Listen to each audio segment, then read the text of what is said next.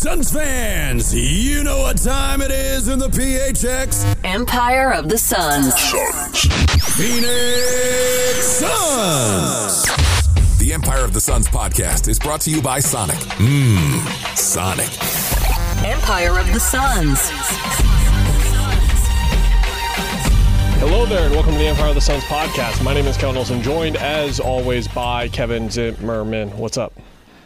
Hanging in there. Suns, 2-2 since we last talked. We'll get to that stuff in a little bit, but I think we both wanted to kind of start the podcast by mentioning Dave King. An awful loss. Thoughts are with his family. And I'll just let you talk on it in a little bit. But for me, just getting in this business when I graduated college, going to valleyofthesuns.com, kind of a competitor with Brightside, but just working side by side with him so much. It's just, I'm sure it's hit everyone hard. You have a much closer relationship with that site and him as well, too. Yeah, it's a really sad thing. Echo everything that you said. Thoughts are with his family. And I think the main thing that Dave will be remembered by with all of this is just a sense of community that he helped fulfill. And you were with Valley of the Suns. He was with BrightsideOfTheSun.com.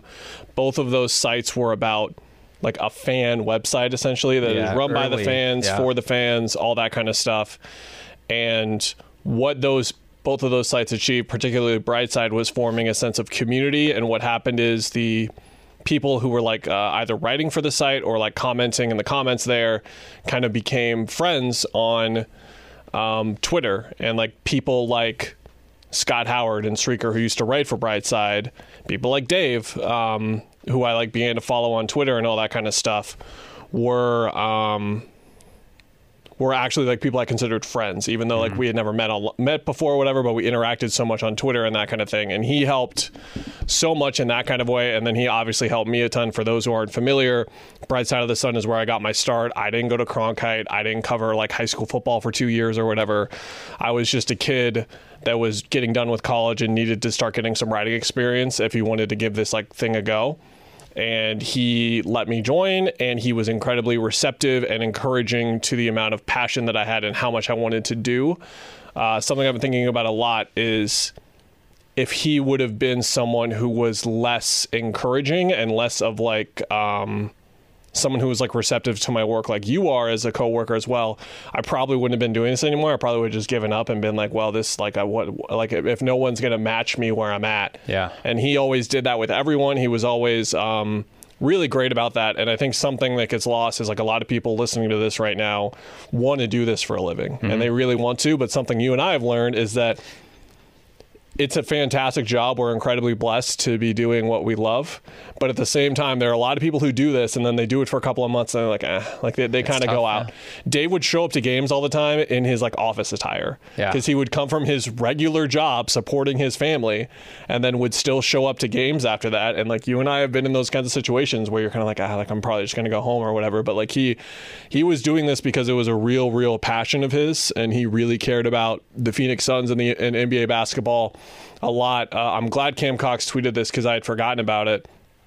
The intro to my segment on Burns and Gambo has like the awkward thing where the mic wasn't working with Kevin Durant and stuff. Yeah. If you aren't familiar, his introductory press conference in front of a few thousand people was like the first time ever the Suns had done any type of thing like that in my time around any fans, not even 50, a couple thousand or whatever. So there was this weird thing where like people were introducing themselves on the mic and then the crowd was reacting in some kind of way.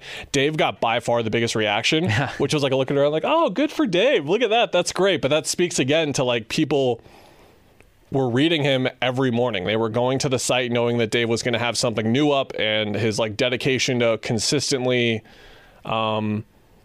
pouring out content that wasn't in a regurgitating way was something that I looked up to a lot. And yeah, I wouldn't be sitting in this chair if it wasn't for Dave. So it's incredibly sad news. And again, like just thinking about his family right now. Yeah, I just wanted to add on, go donate to the Suns. Still have it up, and Brightside tweeted there's a link to donate to Brightside Night, which I think probably is his baby, like that's a really awesome legacy.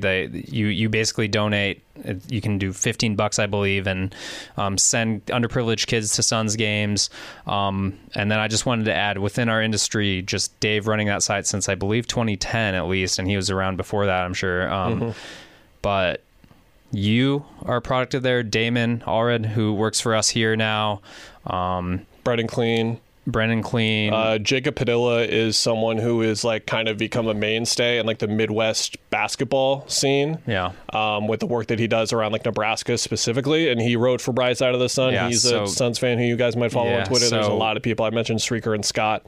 Yeah, and just, other people at SB Nation. I was kind of at SB Nation on the national side of things for a little bit, but people there have said, like, he put out a lot of guys who are doing this as a living, like you. Also, Brian Giverman, who is basically started this podcast. So just a lot of, like, just influence in coverage and that kind of thing. So, like, we miss you, Dave, and everyone go and support Brightside Night. That's what you can do to contribute. Yeah, I'm sure the next home game is going to have some kind of moment for him. It was really nice to see Matt Ishbia release a statement. But with that being said, I think that Brightside Night specifically, the one for next year, is going to be the one where we're really going to be able to remember Dave, and if we can turn that into the biggest Brightside Night ever, which I'm sure it's already on pace to be or already is, but if we can blow that up even more, that would be great. Just check Brightside on Twitter. I think I retweeted it at some point yesterday. So go and check that out. But yeah, we're thinking about not only him, but just like the community and the people that were closest to him, like in the scene. Specifically because it really stinks. It's a bummer. I don't even know how other ways to say it, but it's sad. It's very sad. It is. We'll move on to Phoenix Suns basketball now to go on with the rest of the episode. Like you said, the Suns have gone 2-2 over the last 4 games. I don't know how long we're going to talk for because this is basically the same stuff again. I can't remember the thing about the really, really bad teams, and I'm going a dark path here. The thing about the really, really bad teams is that there were different ways for us to have conversations. Sometimes we would come and be like, oh, they suck. And then we would just like kind of... Why is Devin Booker getting double teamed when this team is so terrible? Yeah. But we could talk about other players getting cracks in the rotation. We could talk about like the 3-week stretch Josh Jackson's been having, like all that kind of stuff, right? But I can't remember a year where we've done this podcast. You brought up Gibby. Like we've been doing this for 7 years now, I think. And I can't remember one where it was so feeling carbon copy, like we could take certain episodes and put them in again. And what I'm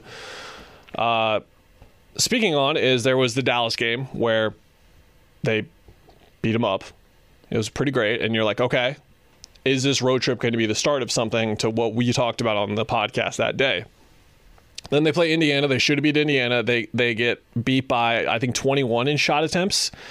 And one of the stranger things happening here is that these are things that happened last season. These are things that happened, I think, the finals. I'll always remember, 1, the way Giannis played, but then 2, how it was like I felt like I was writing the same thing every game because it was like offensive rebounding, fast break points, second chance points. Margins, yeah. It was just the margin of error, the math, and then the Denver series especially was one where the math really last year really caught up to them. Same team, not the same team at all, not the same coaching staff at all, and it's still kind of the same stuff here where Indiana... That was more turnovers. I think those teams didn't mess around with turnovers as much, but turnovers against Indiana and Orlando, those are 2 games that they should have won. And the Indiana game, they still could have won. The fourth quarters were an issue there, but I think more specifically is that they just fell apart in a unique way. And then even the Miami game, they play what they need more of over the last couple of weeks, which is just a solid win where they didn't play an A+ game, but they were like a B-, and they just got a couple winning plays and you're done. Yeah. Guess what? If you have 2 star players and you play B- basketball all season and you're just consistent, you're going to win like 50 to 55 games in the NBA. You don't have to be absolute killers out there. But then the fourth quarter kind of came and Frank Vogel... Dwayne Rankin did an excellent job where Frank Vogel referred to it as like a mental hurdle of sorts, and Dwayne immediately followed up and be like, do you believe this is a mental hurdle? And then he didn't really walk it back necessarily, but he just said it was like one of the factors he believes it's going into the fourth quarter. You wrote a story on ArizonaSports.com looking at the numbers through the fourth quarter. I didn't read it, but what did you learn going through, if anything, there inside the numbers? There are a lot of numbers. The fourth quarter numbers are all very bad. It's very bad from defense. Offense is worse than defense, by the way. Turnovers, another theme. Pace, another theme. And that's all interconnected. And if you wanted to find a why are they bad in the fourth quarter, I can't tell you, because it's so many bad things that are interconnected. It's just you watch it and you say they just tank. That's through a couple minutes and that's the game. But I think a couple takeaways. One, second quarter and third quarter, they're like third and fourth in net rating. So they're a top 5 team for 2 quarters. First quarters, they're like middle rung, 14th, I believe. So when you're dead last and fourth, like, yeah, that's going to happen. But that's where, again, the why they're so inconsistent, that's where you just go, I don't know, is it a mental thing? It's a mental hurdle. It must be.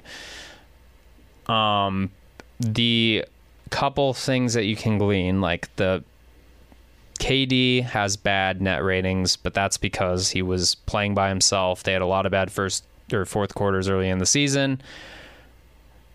The role players, again, you got to get consistent role players. Eric Gordon and Grayson Allen are better than, Chemezi Metu, Nasir Little, that kind of thing.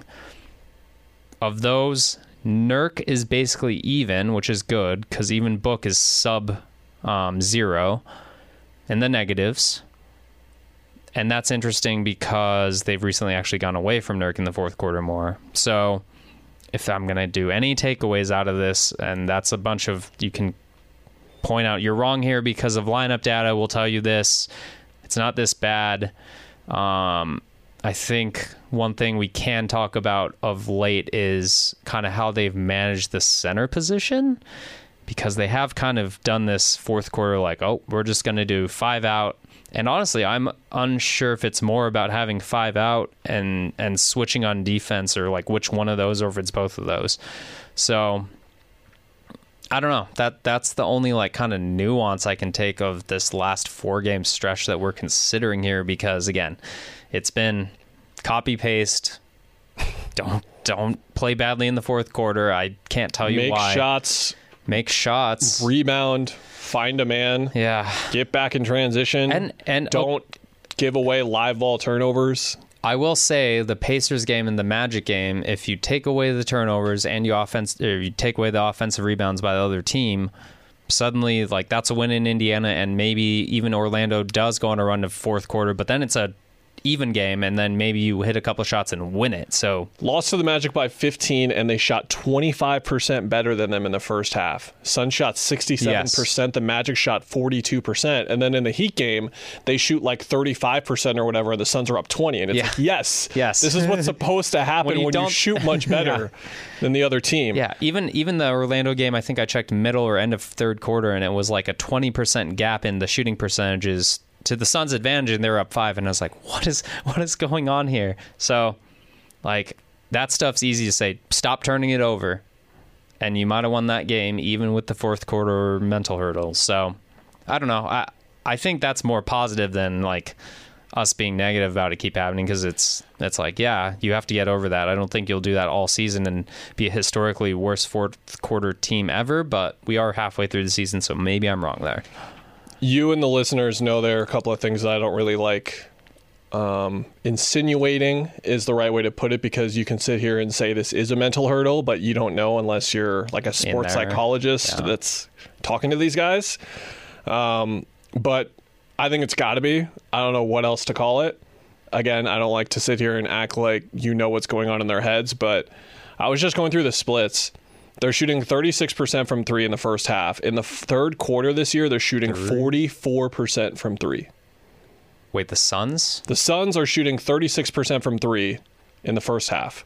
Okay. In the third quarter, they're shooting 44%. Oh, third quarter. Okay. I was like... And then in the fourth quarter, it goes down to 31%. Yeah. Sorry, I misspoke. That makes sense.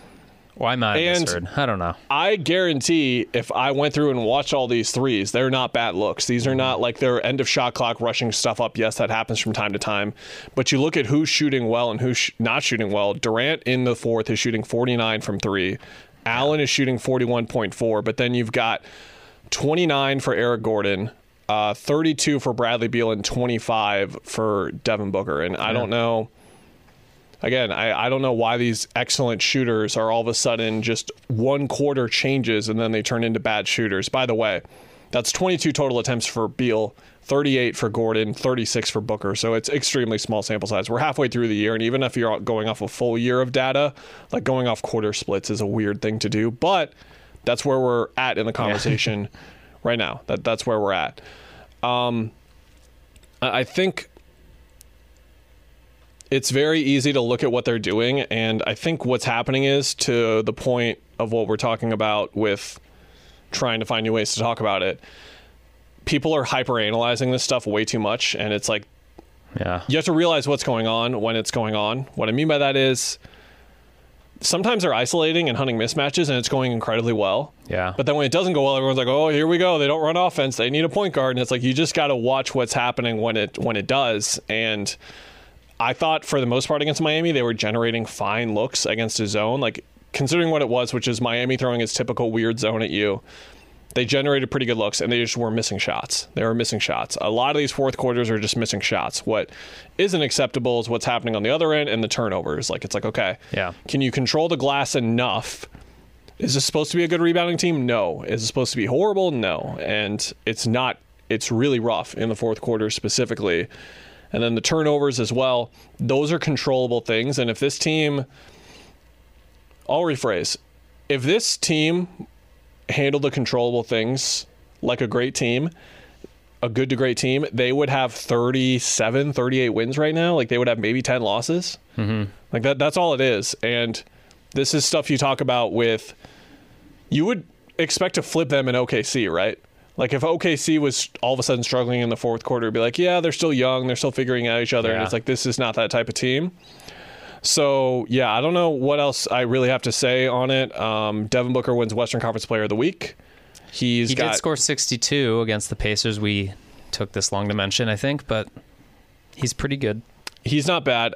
46, 62, and 44 for him in those 3 games. I think he is rounding into form, to say the least. By the way, speaking of copy-paste podcasts, haven't we had a million where it's like, oh, he wasn't an all-star starter, we worried he's going to get, and then he's suddenly just like, oh, I should... Before the vote by the coaches, I'm just gonna remind you that I can do this. He's always been a slow starter every year. We always talk about this, and then January or February comes around, and then he's averaging, his monthly splits back it up, where his numbers are insane. Once we get to the turn of the new year, basically, is when he starts to get going, and lo and behold, here it is again. He's probably not going to make it, and then he's probably going to be an injury reserve, injury replacement again. Whenever we have this conversation, we tend to think he's going to get in, and then he doesn't get in, and it's happened 2 different times now already, and this will be the 3rd time. The only other time that it didn't happen was with, I can't remember, but it was 2 years ago. Last year was injuries. He didn't play enough games. And then 2 years ago was when they were just a huge, fantastic story, so he was getting in no matter what. But this one, I think they're going to do something like give, like, Rudy Gobert an all-star nod because Minnesota's doing so well, or they're going to give Jalen Williams or Chet Holmgren a nod because they want to give 2 all-stars to a really good team instead of doing it for both Sacramento, LA, and Phoenix with the position that they're in. Do I think he should be in? Absolutely, I think he should be in. But we've just been in this position far too many times before. We find out on Thursday, right? Yes, that is tomorrow.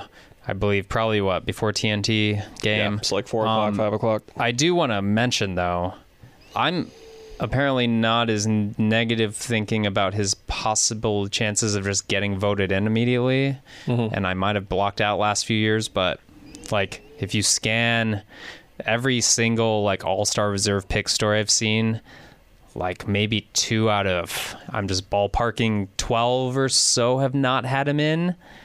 And I'm just like, I think he's safe, and I think coaches will give him enough juice just because, like, he has the reputation. He's made it. He's not the career high numbers and like everything. Career high numbers and everything. Assists, points, 3-point shooting. Steph's the only lock that's like, okay, Steph's ahead of him probably. Yeah. I don't know. I feel okay about it, I guess. There's always a possibility. With this kind of thing, I tend to believe once you've got like the rep and once you've established yourself, you're going to get in pretty much every year. And I think that's where he's at. But I also have seen him make the All-Star game 3 times, twice due to being an injury replacement. And the Suns' record just isn't as high as we thought it would be. And I think that something like James Harden getting in because of how the Clippers are playing or whatever. Like maybe everyone hates James Harden because he, whatever. I don't want to talk about James Harden at all. I mean, I brought him up. All right, numbers-wise, Steph, Anthony Edwards, De'Aaron Fox. That's the only other guard person, because it's a matter of De'Aaron Fox, Rudy Gobert, Sabonis. Because I think Kawhi, Paul George, Anthony Edwards are also locks with Steph. Anthony Davis, I don't know if I mentioned him just now. Mm-hmm. That's one too many, but I don't think there's like two too many. And I think Book should get in over like Fox. Does Fox have a good case? I don't know. Did you hear that music? No. I can hear Fear the Reaper being played from here. Gambo just tweeted the Suns don't have interest in Jayshawn Tate. We're going to podcast on Monday, and then we're going to podcast on Thursday about the trade deadline. We talked about it briefly at the end of last episode, but I think there's more to happen now besides a random Jayshawn Tate drop by people trying to get his interest up, probably his value up, because Jayshawn Tate has been a good player. But a Kogi redundant. I haven't seen enough of what went on in Houston to where he's not playing anymore. Because when I watched him in Houston before they started to look like they were trying to be good, he was good. Yeah. So I don't know what happened. I don't have enough to say, but Gambo tweeted they don't have interest in him. I don't know if that was a full, to be clear, in the Gambo lexicon. Don't fear the Reaper means there's a 100% chance he's never going there, and it has a 100% success rate, I believe. Yeah. I don't know if they Reapered him. I'll have to go. That's what it's a verb. He turned it into a verb. I think it might have been Reapered. The way he tweeted it was that they Reapered him. Anyway, we'll talk more about that next week. The Suns are wrapping up this road trip, and that's the thing. It's like it's less about like what the record is. It's like if they go 4-3 on this road trip, great. If they go 5-2 on this road trip, excellent. But the way they're losing games and the way that some of these games are going, if it's just repetitive, it's too repetitive for where they're at right now as a team, and they have narrowly. It seems like they've been getting, I don't want to say lucky or fortunate because they had really bad injury luck, but Yusuf Nurkic only missed a game with a left thumb sprain. That's something he's going to have to play through. Grayson Allen is questionable for today with an ankle injury. We don't know what did they call it? Sprain? I think it was sprain. It was one of those things where you watch it on the replay and it wasn't like a severe extension or hyper aggravation or whatever, so it made you hyper aggravation. It makes you think that new terms. It's not going to be too crazy. This game's on ABC. Is it Wednesday? It is. It's another. They have 2 Wednesday games. They had one last week. Mavs was ABC. Getting the spotlight. Do you know why it's on ABC? Because guess what, Kevin? We're out of time. We're not going to talk about tribute videos. Sorry, pal. Listen again next week, please, if you want to. I'm trying not to tell you what to do, but I'm trying to get us out of here because I don't want to talk about legacies or tribute videos or anything. Man, you didn't even have to bring it up. I wasn't going there. We talked about the Twins enough when they were here last time. Wave goodbye to the camera, Kev. Bye.